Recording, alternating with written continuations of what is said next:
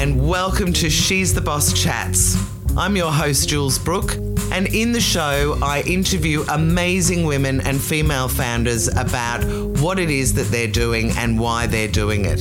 It's all about us lifting up the women around us.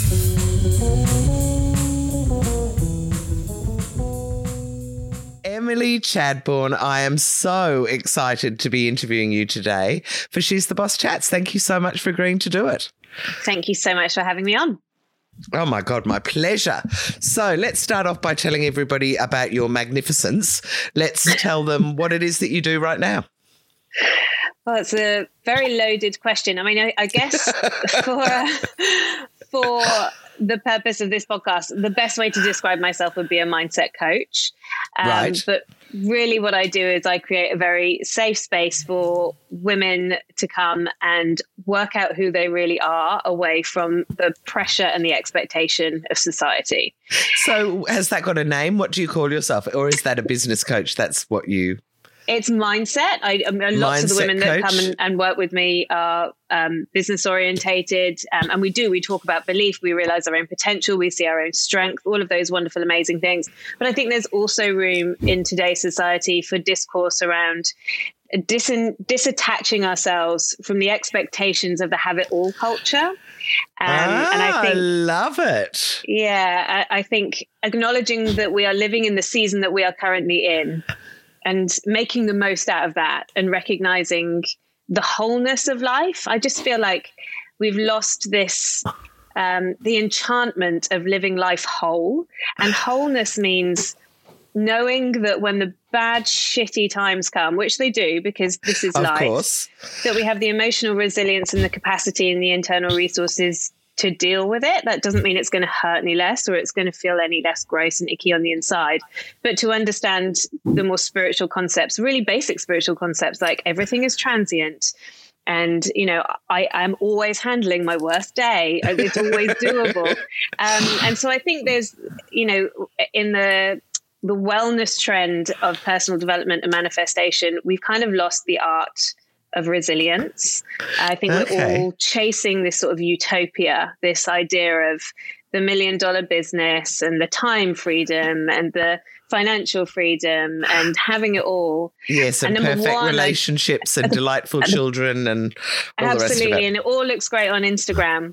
But, there's a reality to having that stuff. Yeah. There's a real reality to having $1 million business. And a lot of people actually don't want the reality of it. They just want the outcome of it. So it's about learning how to navigate those things and to find out what you really want. Because, the world is full of choice, but the paradox of choice is that with too much of it, we become paralyzed by it. That's right. And at the moment, I guess these days, the choice is limitless because and the barriers to entry are very low. And so, we're completely spoilt for choice. So how did this come about? And did it have anything to do with the pandemic is, I guess, something that is striking me, because when you talk about resilience, that boy, oh boy, have we had a big test of that one recently. Yeah, I mean, the pandemic, it was a very interesting time, I think, the pandemic. It's like it brought this magnifying glass over us, didn't it? I think we began to recognize the parts of us that needed work.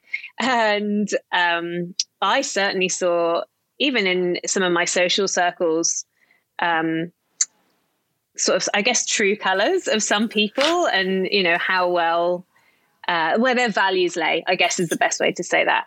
So I think it was a really interesting time. I mean, hand on heart, and I know this is against the grain to say, but I think I believe in seeing the full spectrum of reality. I actually had quite a good pandemic, relatively. Me too. Well, She's the Boss came out of the pandemic. Yeah. Yeah, absolutely. Amplify, which is my membership container, came out of the pandemic. I already worked from home. A lot of my stuff was already online. I have a lovely flat. I have a lovely dog. All of my friends live within the 5K radius when we had the that's 5K great. Yeah, right. limit. And I kind of thrived, if I'm going to be honest. And I think part of that is circumstantial. Absolutely. I'm not homeschooling children. I don't have health issues. I'm very aware of all of that contextual privilege that I had at the time. But I also think a big part of it was acceptance of what was. Yes. and being able to be okay with who I am and being capable of spending a lot of time on my own. Because I was going to say, do you live alone? Completely alone. Right. Just me and my dog. Right. Okay. So you do have a dog, yes. Someone to cuddle up to. But Absolutely. so because that was, for me, that was one of the other groups of people, I guess, that I really felt for, was people that were on their own. But I assume you're not in a tiny, the ones I really thought were those ones who are in those tiny flats with no balcony and no real way to get outside. Yeah. Which really would have tough. been so tough. And again, I think, absolutely recognizing my privilege in my experience. But I do think, again, it's like how you approach or how you choose to relate to a situation that will determine your experience of that situation. And I think very early on, the first thing that I did was I threw myself into service. I was, like so many people, and all of my family are over in the UK. Yeah. And when I came to live in Australia 11 years ago, it was under the understanding that at any point I could get on a plane and go back home and see my family. And to suddenly have that, the moment we closed the borders, I remember calling my sister in floods of tears, really panicked. What does this mean that I can't get home whenever I need to? And so I thought, well, I have a choice here. I can either sit in my own head and frantically worry about that and work myself up and catastrophize about that. And I don't know about you, Jules, but my brain loves to go to the worst case scenario whenever it possibly can. My favorite place to hang out is in my victimhood. So I said, okay, well, what do I know that I can do to counter that? And so I said, well, if I'm feeling like this, and I am here in this privilege, then other people are definitely feeling like this. And I know a lot of other people are having a much harder time. They're homeschooling, or they've got sick parents, or they themselves are immunocompromised. So I just started going live. I have a free Facebook group. It's called Unashamedly Human. And I went live thank you. I went live every single morning at 7 a.m. Right. Monday. Initially, I think for the first month, it was 7 days a week. Right. 7 a.m. every single morning. I got out of bed, never had any makeup on. I was sat there with a cup of coffee and my morning breath, and I would just talk and, either share a story or share a breathing technique, or we'd do a group meditation. Sometimes there were 3 people online. Sometimes there were 30 people online. Sometimes there were 100 people online.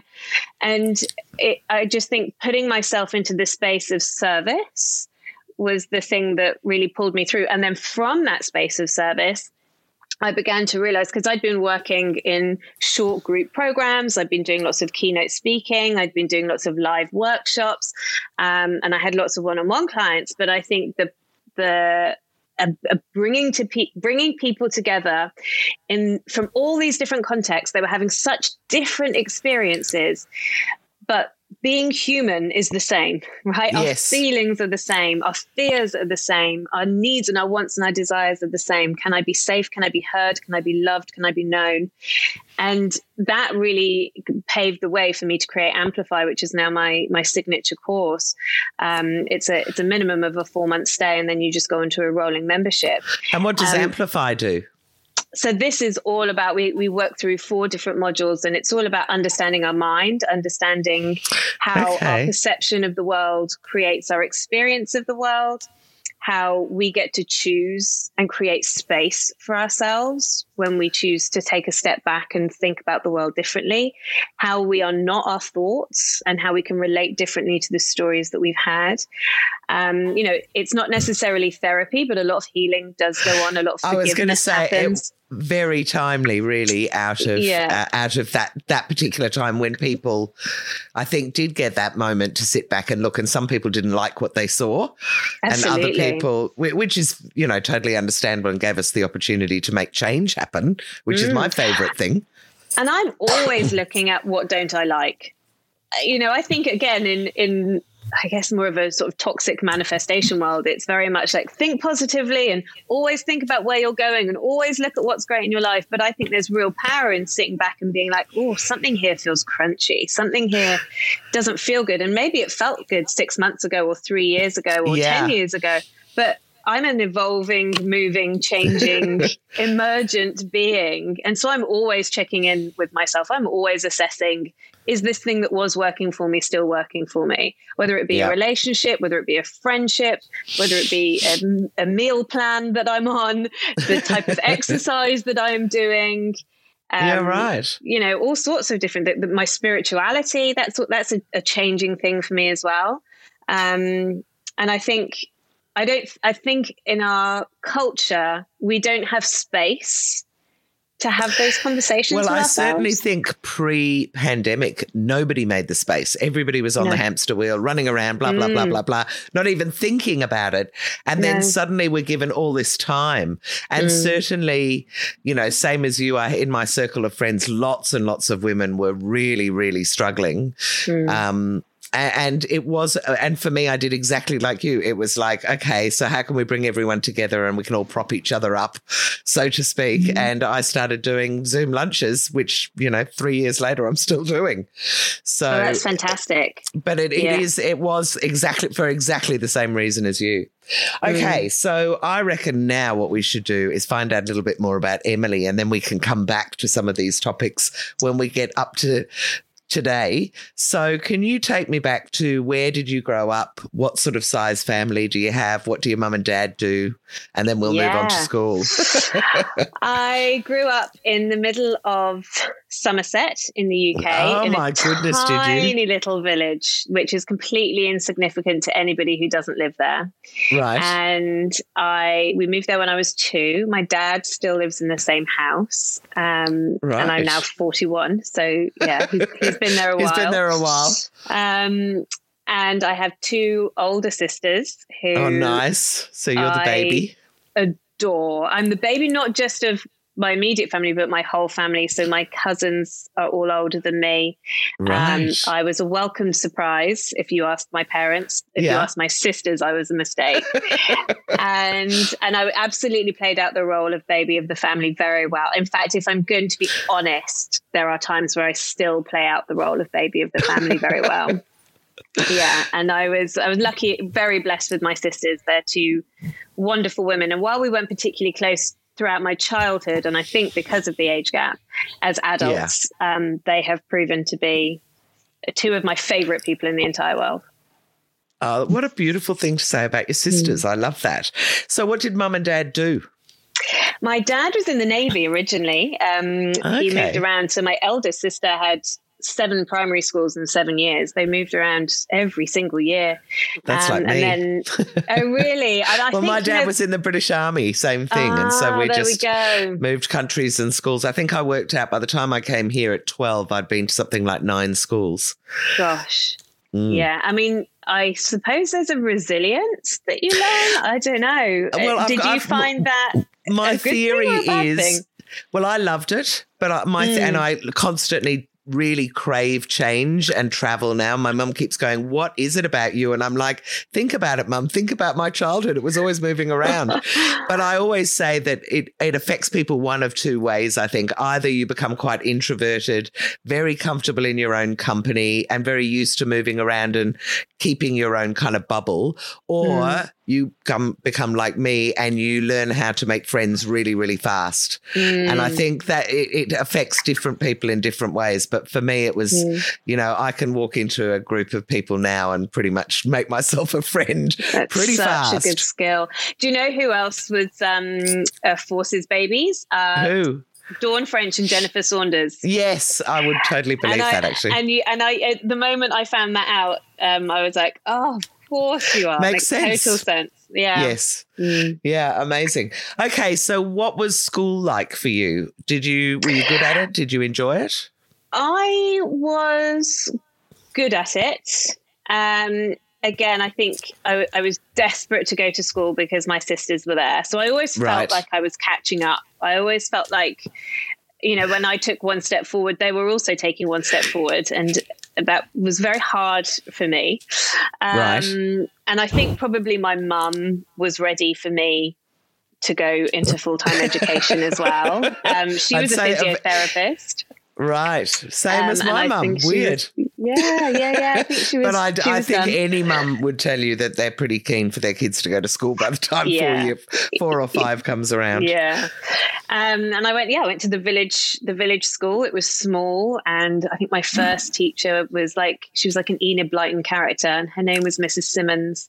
And she was the most gentle, nurturing, kind woman. And I think I had a really good experience in primary school. Secondary school, not so much. I think there is nothing worse, in my opinion, than a teenage girl. And they are a breed of their own. And I think I found myself in a very contrasting place in secondary school, which was that I wasn't a popular kid, but I wasn't a not popular kid. Right. And so kind of sitting in that middle ground, it felt like a social survival course for me as opposed to anything else. Right. Always trying to work out where school? I belonged.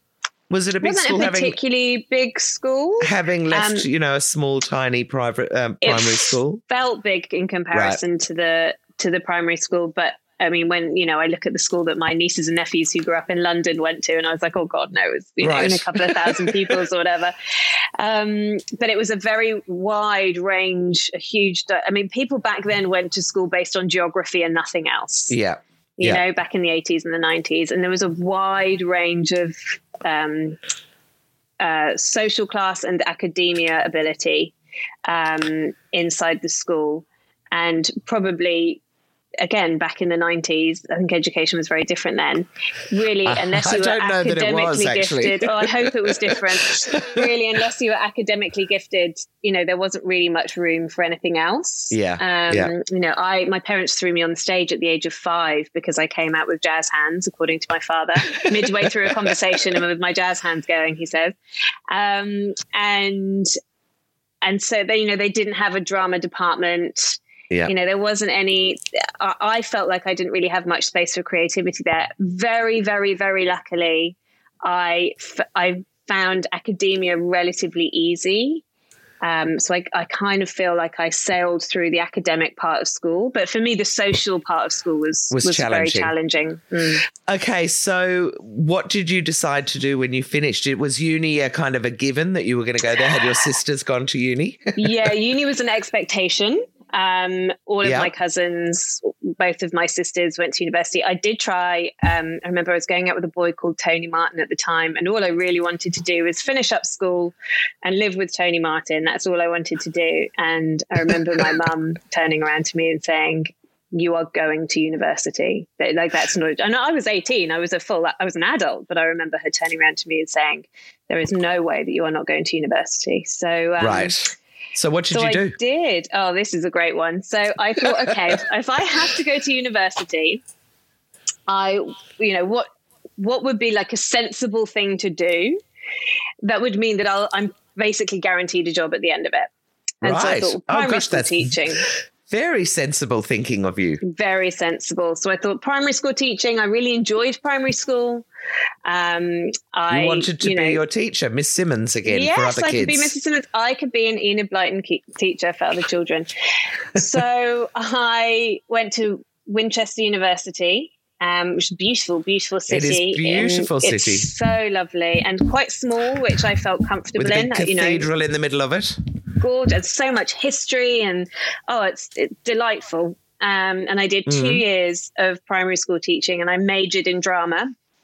And at the end of the second year, I was put on a placement in a school that didn't like children and the teachers didn't like each other. It was a very toxic environment. And at the time, had just introduced Ofsted. They just introduced the numeracy hour and the literacy hour, and all of the subjects had to be taught separately. And I just remember going to school and doing the Romans for a term. And we learned about the Romans. And in that broad topic, we learned everything that we needed to learn in terms of maths or history or whatever. And it wasn't like that. And I just thought, what am I doing? And at the same time, I broke up with Tony Martin. Oh, no. And I discovered boys and booze and low-level drug taking. And I thought, do you know what? I'm just going to go out and I am going to have fun. But I really didn't want to leave university because I was having so much fun. And so I walked into my tutor's office and I said, oh, is there any chance that I can transfer into something that's just not teaching? I don't care what I study. I just don't want to leave university and I just don't want to do teaching. And he said, okay, well, why don't you go into the second year of a BA and do a drama degree with education as the supporting subject? So that's what I did. I've not used my degree since. I well, you probably have, but only paid off my student loan about 3 months ago, and I have the most delightful and supportive and chosen family type friends from my university days that were worth every single penny of that student loan. I really worked out who I was. Yeah. And I found this group of people that got me and I got them. And like I say, we're still friends. In fact, 2 of them got married to each other in July. So I went back for a wedding in July. We're still very close. It's really delightful. Oh, fantastic. Yeah. So what did you do when you graduated with your sort of funny old degree? My funny old degree that really didn't mean anything. This whole time I'd been working in a restaurant in Winchester. I remember my dad, when I was 14 years old, my dad sat me down and he opened up an Abbey National bank account for me. Now, Abbey National doesn't exist anymore, but I remember he put in the allowance that the government gave him for me. So child support, family allowance, whatever, family allowance, whatever it was. He deposited that into my bank every single month. And I think it was about £20. Right. Which in today's money is much more than 20 quid, but it still wasn't a lot. And he said, if you have that £20 a month and you have everything to do with your education in school paid for, and all obviously bills, food, everything paid for, but anything else, clothes that you want to buy, cinema that you want to go to, anything else that you want for yourself, you have to buy yourself with that £20. And if it's not enough, you go out and you get a job. Oh, he's great. I went out and I got a job. And my first job at the age of 14 was washing dishes in the local restaurant called the Old Forge for £2.50 an hour. And eventually I think I graduated to waiting tables. So I've always done hospitality jobs. And I've always been horrified by the pay, especially when I first got to London, and I remember going to a pub, having worked in St Kilda at the pub where I was getting, $25 an hour or something. And I arrived in London and I went to the Moon Underwater in Chelsea, and they offered me £3 and 3p minus tax. Oh. And I just thought, God, why does anyone do this? Yeah, absolutely. Absolutely. So there you go. It was poor money. So I was working in a restaurant, and I think by the time I graduated, I was assistant manager. I've always been a relatively good manager of people. Right. The real story behind my promotion into management was that this particular restaurant I worked in was right next door to a pub, and the pub was called the Royal Oak. And if you could get into the Royal Oak before 11:15 at night, which is when the pubs close in England, all the pubs close at 11 o'clock. You got a lock in. Now, our kitchen didn't close till 10:30, which meant you had to be really on the cleanup. Fast. You had to be fast. You had to be efficient to get next door to the pub. And one night I was just on with the B team, and I was like, okay, I'm just going to have to take control of the situation. So I was like, you do this, you do that, you do that. I'm going to do this. And we're all going to get. And eventually management began to recognize that I had a great command of the floor. And they promoted me, and it just became this running joke that they promoted me just so that I could get everyone in line so that I could get next door to the pub. But it worked. And I spent years and years working in hospitality. I mean, I took a year out and I traveled Southeast Asia, and I lived in Wellington in New Zealand for just under a year. Just came back, lived in London, and just worked in restaurants for a really long time. And I don't think I never had this understanding that I controlled my life. I just felt like life guided me. And you just took whatever came in front of you, yeah. Yeah, absolutely. I didn't come out the womb thinking I want to be this, or this is my passion, or this is my direction. I actually don't think many people do. And so I was just headhunted or promoted, or then somebody else would come along and be like, you should come and do this. I built a burger van and toured the British festival circuit one year for a company. Headhunted me to do that. So I had lots of fun doing it. And I was in my 20s and I was living in London and I was living with my mates, and all of my uni mates had moved to London by that time. I mean, I was having a fab time. Right. It was really great fun. And then 30 was looming, and I fell in love with an Australian. And his visa was running out. Which are pretty hard to avoid in London. There's so many of us. Very hard to avoid Australians in London, especially in the hospitality industry. Yes. And his visa was running out, and he said, "Why don't you come to Australia with me?" And I was like, "Oh yeah, that sounds like a good idea." And this was also at the time when I could just sense, friends were getting married and they were moving away from London back to home counties because they wanted to have children and they couldn't afford to have children, or they couldn't afford to buy in London. And so I was sensing a shift. And I knew that I couldn't stay in my swinging 20s forever. So it just seemed like a fun idea. No, well, I mean, I think that makes sense. So you came to Australia with the boyfriend. Mm-hmm. Did you come to Melbourne? No, originally we moved to Early Beach. Oh, wow. There's a big contrast from London. And I did not do my research. Right. I have never had such a culture shock. I think I thought that I knew who I was. Right. And when you actually took the scaffolding away, and that scaffolding was my family, my friends, and my work. Yeah. When you took that away, and what you were left with was a girl who did not know who she was and did not know how to create and be actively creative in her life. Wow. So there's a big revelation to suddenly experience and understand in a new country within a town in the middle of nowhere. In the middle of nowhere. For anyone that hasn't been to England, really, there's no more than sort of 5 or 6 miles between villages in most places, maximum. So to have hours and hours from anywhere. So what did you do? Well, and this is, I think, the other thing that I wasn't expecting. In London, I was being headhunted left, right and centre. So by the time I left working in London, I was working as an operations manager for really big chain restaurants. And I was very good at my job, and I knew I was good at my job. Everyone around me knew that I was good at my job.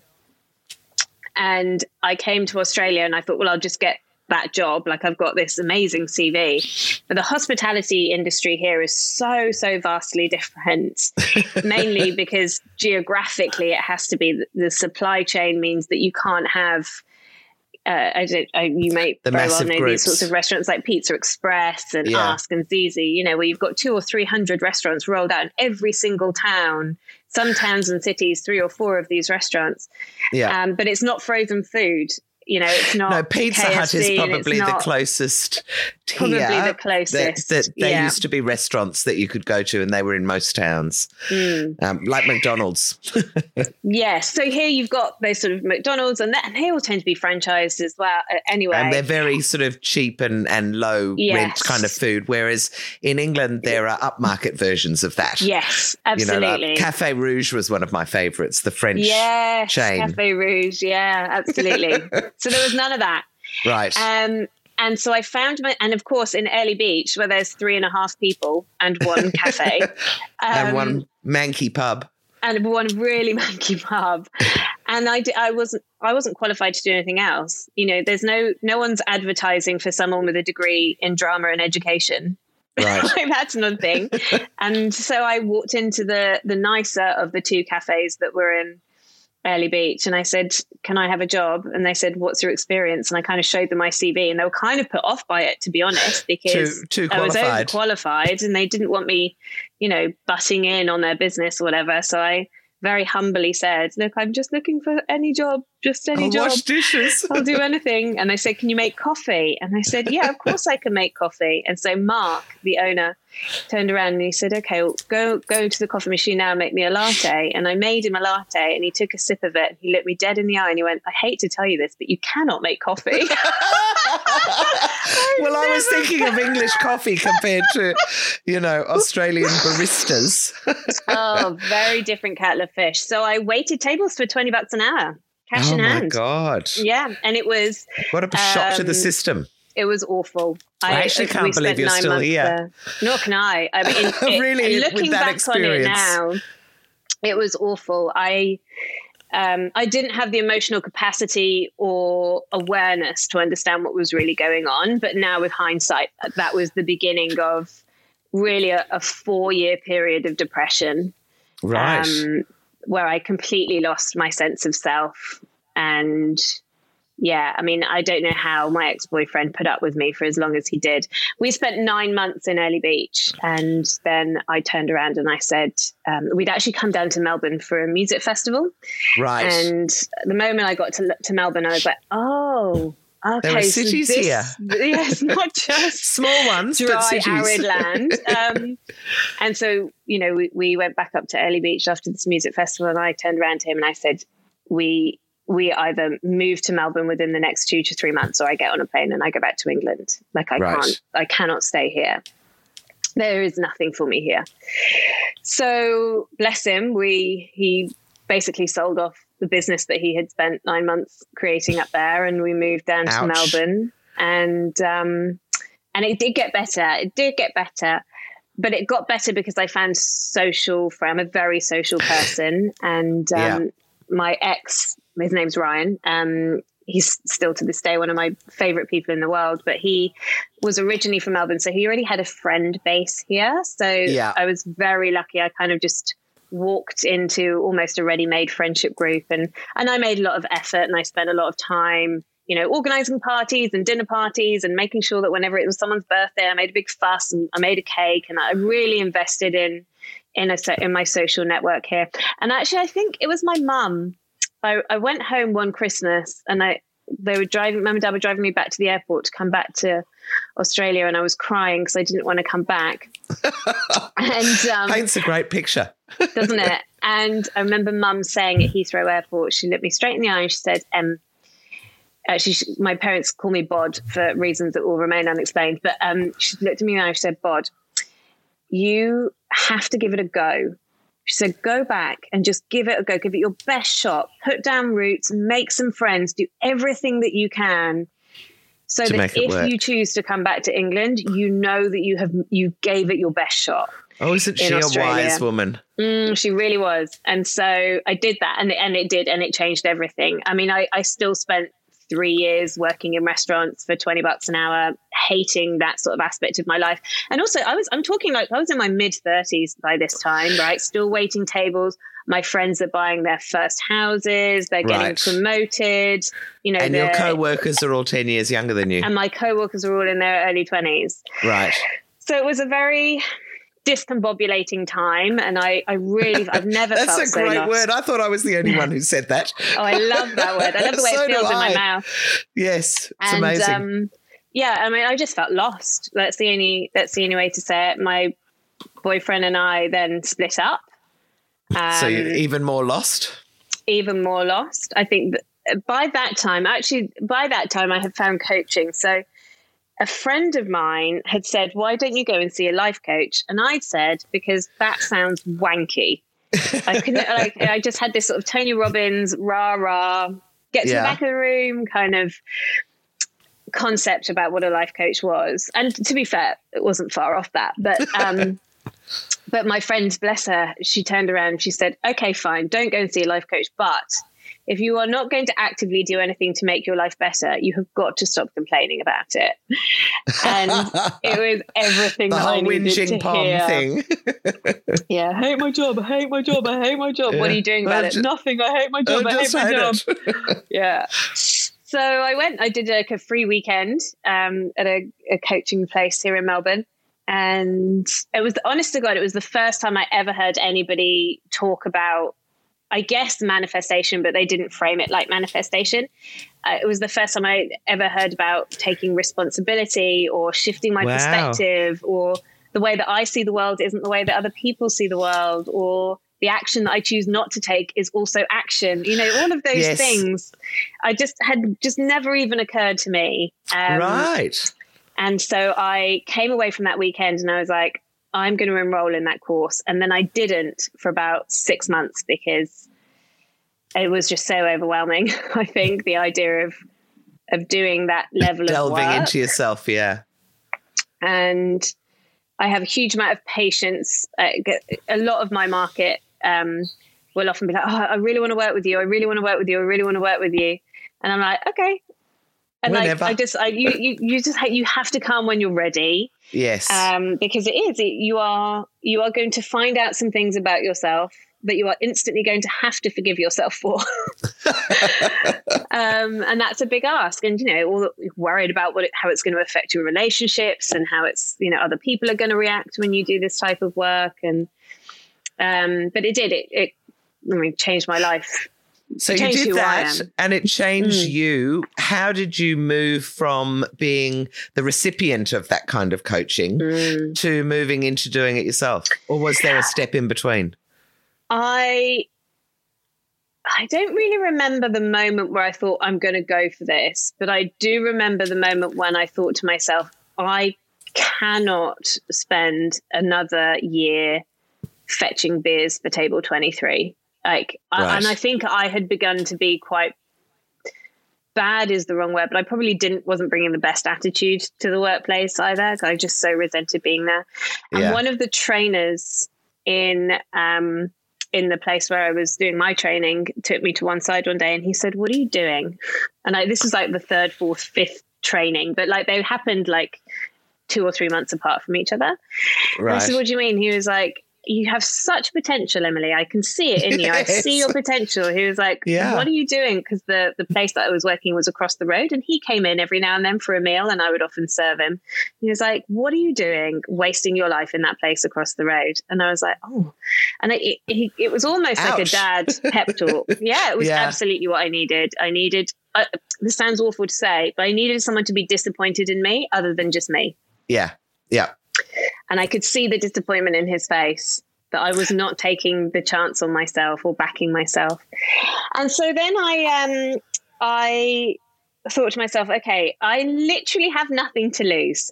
I have not like I was so embarrassed, I suppose, disappointed in myself that I was 35 by this time waiting tables. Not that there's anything wrong with that. I know lots of 35-year-olds who love hospitality and it's their career and they love it. But I didn't love it. But there's a lot to be said for realizing your own potential and not leaving it too late. Yes. And so you were obviously at that crossroads. Yeah, absolutely. And so I think I just started doing like Facebook Lives. And again, so grateful to my parents for throwing me on stage at the age of 5 because I don't have that same fear of public speaking that so many other people have. That wasn't a barrier for me. I didn't ever think, what if I run out of something to say? Or what if someone asks me a question I don't know the answer? Yeah, it just didn't bother me. I really stepped into... That's great because there are so many women and anyone listening, I'm always saying, get on the lives. People want to see you. They want to get to know you. And people go, oh, but I'll have to wait till I've got makeup on and I look great. And it's like, you won't be relatable. I always remember there's a fabulous woman that called Annie that I knew for many years, and her business was teaching photographers how to have a business. So very niche, female photographers at that. But I'll never forget her saying to me that she always used to get zhuzhied up and, you know, hair and makeup done and all the rest of it, and the women would all come in and then one time she slept in or didn't feel up to it or whatever and turned up at the front door with no makeup, hair everywhere, and said to everyone, I'm so sorry. And one after another, the women came in going, at last, I feel like I can talk to you now because you're like us. God. And I feel like a lot of people don't realize that it makes you unrelatable and unattainable if you do try and make yourself too, I don't know. Absolutely. And I think especially in our current climate with the influencer and content creator culture, where we are feeling the disparity more and more between rich and poor. And and famous and non-famous, and thin and fat and fashionable and not, and all those sorts of things. Yeah. I mean, I think TikTok's done a little bit to kind of balance that trend a little bit. Oh, hello, my dog's just waking up. I think TikTok's helped a little bit to balance that trend, because it does tend to be a bit more, real life, behind the scenes, unfiltered, less curated than the Instagram culture. Yeah. But, living through the rise of Instagram was tough for everyone. It was. I actually avoided it completely. I stuck with Facebook, and then I moved to LinkedIn. I don't blame you. Which I think probably, even as you're saying now, is making me think, actually, maybe it's not such a bad thing that I don't know my way around Insta. Yeah. So what do you do next? There you are. You've come to this revelation. Yes. The guy is the juicy part of the been story. all disappointed in you. So tell me now. So I start, what did you do? Talking about general mindset stuff to begin with. I was just sharing concepts as I was learning them, really, and relating them. My grandma was a phenomenal storyteller. She told the most beautiful stories. And if I'm a quarter of the storyteller that she was, then I would be happy. I don't think I'm quite at the quarter yet, but I'm trying. I think you're a brilliant storyteller, and I discovered you through those Facebook Lives, I think. Oh, really? As you're talking. And you have such a lovely way of talking. You could just sit and listen to you for hours. Yeah, so thank you. Well, that's directly as a result of my grandma, Chadbourne, bless her. So here I was telling stories. Bless my grandma. And the course that I was doing around coaching, it had a big, huge business component. And I sort of started paying a bit more attention to that kind of stuff. And of course, you're told you niche. If you're a coach, you've got a niche, you've got a niche, you've got a niche. And somebody turned around to me and they said, hey, now you're single and you're dating. Why don't you go into the dating niche? Because it's fun. It's really quite easy to market dating, because there's a very strong problem that you are solving. And the problem is that you don't have a boyfriend. Yes. Very strong, very easy and problem. There is a massive, massive market as well. Huge market. It ticks a lot of boxes. So I did that. And I had such fun. I've never enjoyed marketing more. It was fun, and it was sassy, and it was brutal, and it was honest. And I mean, ultimately, I was just teaching women self-love, self-respect, and boundaries, right? When they got inside the container. But of course, you can't sell self-love, self-respect, and self-boundaries without it being tangible and without it solving a problem. So I was doing all this stuff around dating, and it was such fun. And then I met this woman whose name I won't disclose, but for various reasons. But we decided to do a project together. I'll tell you the story though. We decided to do this project together. She was deep into the world of manifestation, and I was obviously a dating coach. And she was like, "We could do this really cool event together. We'll call it Manifest Your Man." And I was like, oh my God, that sounds great. She was like, there is one problem. Such a great name. She was like, there is one small kind of problem. And I was like, yeah. And she was like, well, I'm gay. And I was like, well, I don't think that's the problem at all. You're here talking about the manifesting stuff. I'm here talking about the dating stuff. Anyway, so we threw this Maybe we call event. It Manifest Your Person. You manifest your person, yeah. And so we throw this huge big event. And we didn't know what the fuck we were doing. We really didn't. We were so green. But we managed to get 200 women in a room, which is phenomenal. Yeah, that is even now. Yes. Really amazing. We worked really hard at that part of it. What we didn't work very hard on was the selling part of it. So I think about 8 people signed up or something. And that, whatever, you take the knocks, especially in those early days. Anyway, whilst we were creating this thing together, we completely fell in love with each other. And it was the first time I had ever been in a non-heterosexual relationship. And it really knocked the wind out of my sails, because, here I am promoting myself and my brand as a heterosexual woman who helps other heterosexual women find heterosexual relationships with heterosexual men. And I'm now entering this relationship with a woman.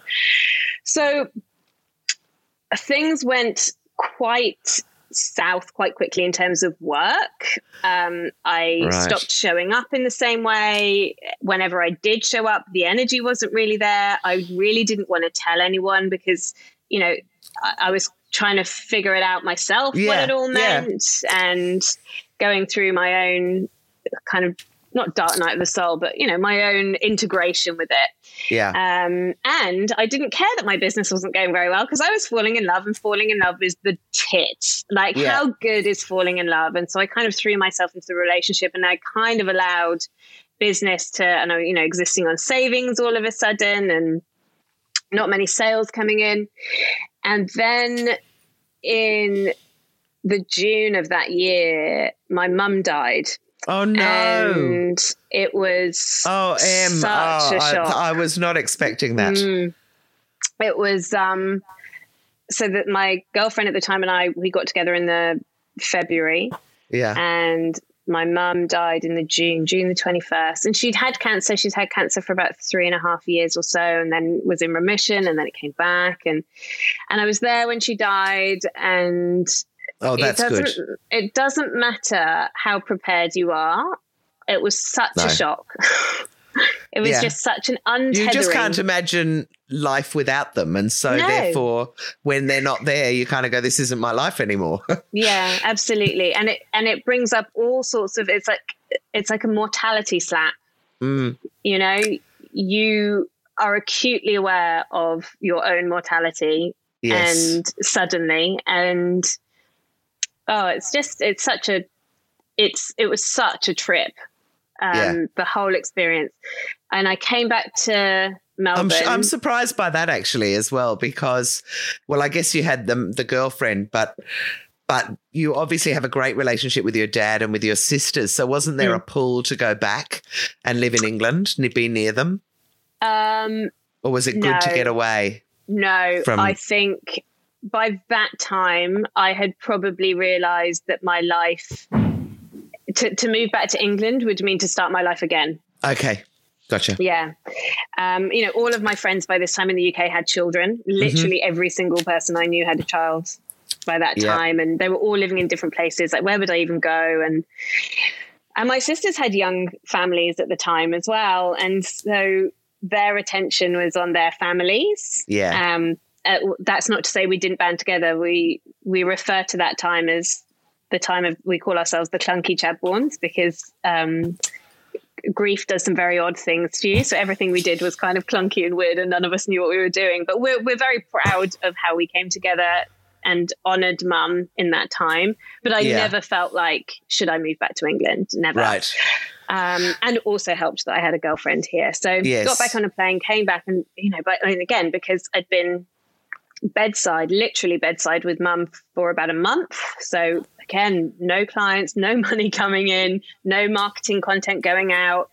And, you know, probably now I could take a month off my business completely and it would be okay, because I've got the systems in place and the maturity of the business. And people are used to doing things remotely and things like that now, which wasn't normal in those days either. All of my marketing was through like face-to-face workshops and stuff back then, and in terms of selling and stuff. So, you know, I kind of came back and realized, shit, I am broke. And I was still in this relationship, and I still felt really incongruent, and I didn't know how to rebrand, and I didn't know what I was doing. And I just didn't have the experience behind me, probably all the emotional resilience behind me at that moment to be able to pivot quickly. Yeah. Yeah. So things were a bit sludgy, I guess is the best way to say that, until the October of that year, when this girlfriend who I was so in love with, I was totally and utterly in love with this woman.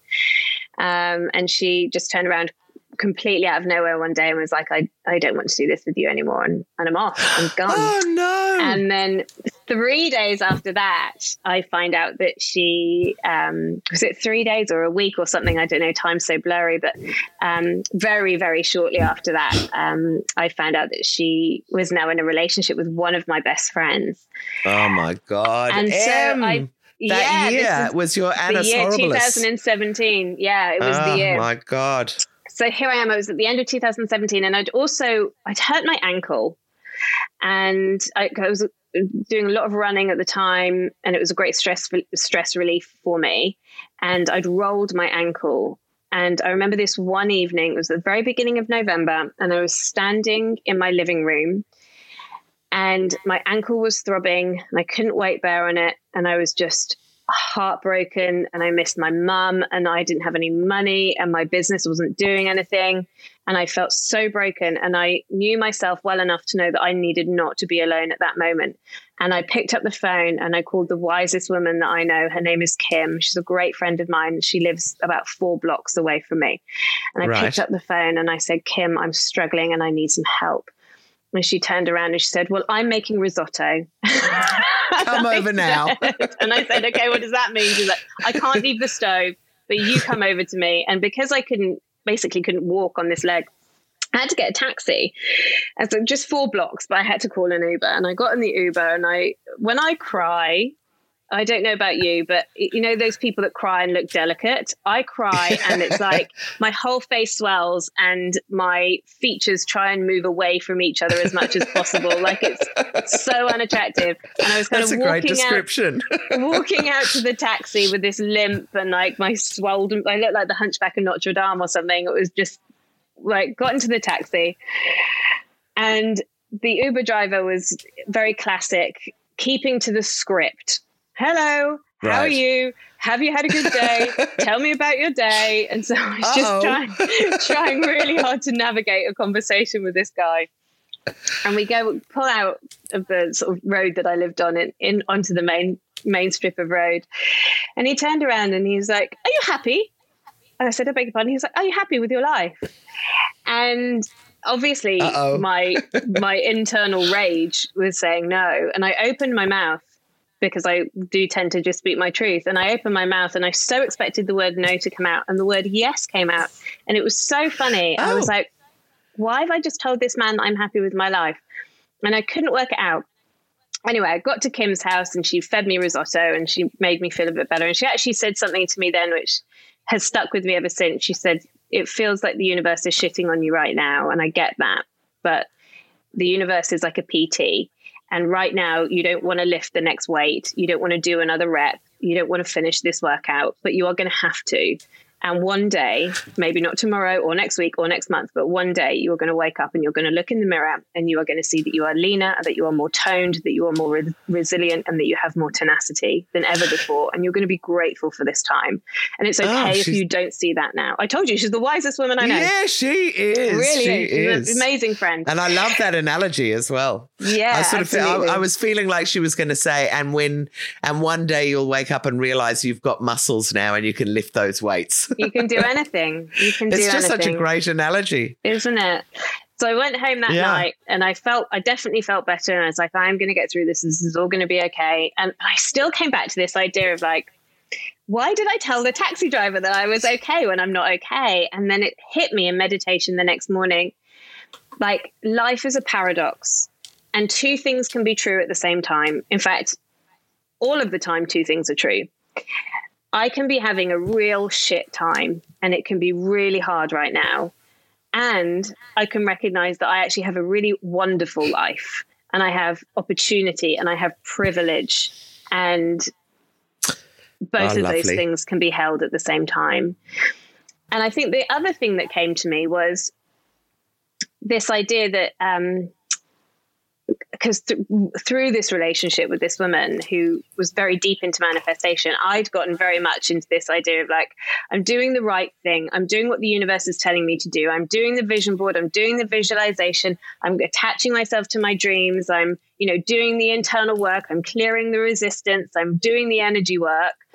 And life still didn't fucking work out the way that I wanted it to. Shit still happens. People still die. People leave relationships, people get sick, financial downturns happen. These are parts of life that you cannot manifest or wish or vision board yourself out of. Like, you have to learn how to deal with those parts, and you can still be happy while those things happen. You can still live a whole and true and good life while those things are happening. And literally the next day, I jumped onto a Facebook Live. It's the first one I'd done in months. And I thought, no one's going to join, so I'm just going to speak my truth. It really doesn't matter. And I spoke to this concept that, life is full of problem, and we've got to stop trying to live a life without problem, because It's never going to happen. It's impossible. Yeah. It's impossible. What we need to do is we need to build the spiritual and the emotional resilience to deal with problem in a way that means that when it happens, as painful as it is and as hard as it is, it's not going to break us, and that we are not going to be beholden to that pain for the rest of our lives, that it is transient and that we can breathe through it, and that our attitude to it will ultimately define our experience of it. And before I knew it, this video had been shared, and it had all these likes and it had all these comments, and people who I'd assumed would never follow me again had, oh, it's so nice to see you back here. I really resonate with this message. Oh. And that's when I think I coined the term unashamedly human. You know, it's okay that we're in pain. Yeah. It's okay that we have bad days. It's, you know, we are never going to be protected from the brutality of life, but that doesn't mean that we can't live a wonderful one. And then in the January, I think I got my very first paid keynote. And after that, I had a big swarm of people following me on social media, and I just knew I had to capitalize on that straight away. And I launched my first online 8-week program. Yeah. I think it was called Life of Your Dreams. Yeah. And it was about, building this idea of, you know, consciously creating the life that you want to live whilst being spiritually aware that we live in a world of unpredictability, and that at some point bad things are going to happen to you. That's right. So how do you want to deal with those bad things? Oh my God, Em, I could just talk to you forever. That is so profound and right. And it's actually kind of we've almost come full circle, but we're running out of time, and I have just absolutely loved talking to you. So thank you for sharing your story. Thank you. Can't imagine anyone listening to this wouldn't want to get to know you. Oh, what is the best way for people to get hold of you? So I'm really active on Instagram. So M Chadbourne. That's why I don't see you very much anymore. That's why you never see me. Or you can join my free Facebook group, which is called Unashamedly Human with Emily Chadbourne. And I also have a podcast of the same name, Unashamedly Human. So feel free to join me on those platforms. Brilliant. Well, listen, thank you so much. I can't wait to share your story now and see what you do next. Thank you. Yeah, me too. Who knows? That's the unpredictability. Hey? That's the beauty of it all, isn't it? Yeah, absolutely. One adventure. I hope you've enjoyed this episode of She's the Boss Chats. For more information and to find out about our other initiatives, including our weekly lunch for female founders and our TV show, go to shestheboss.com.au.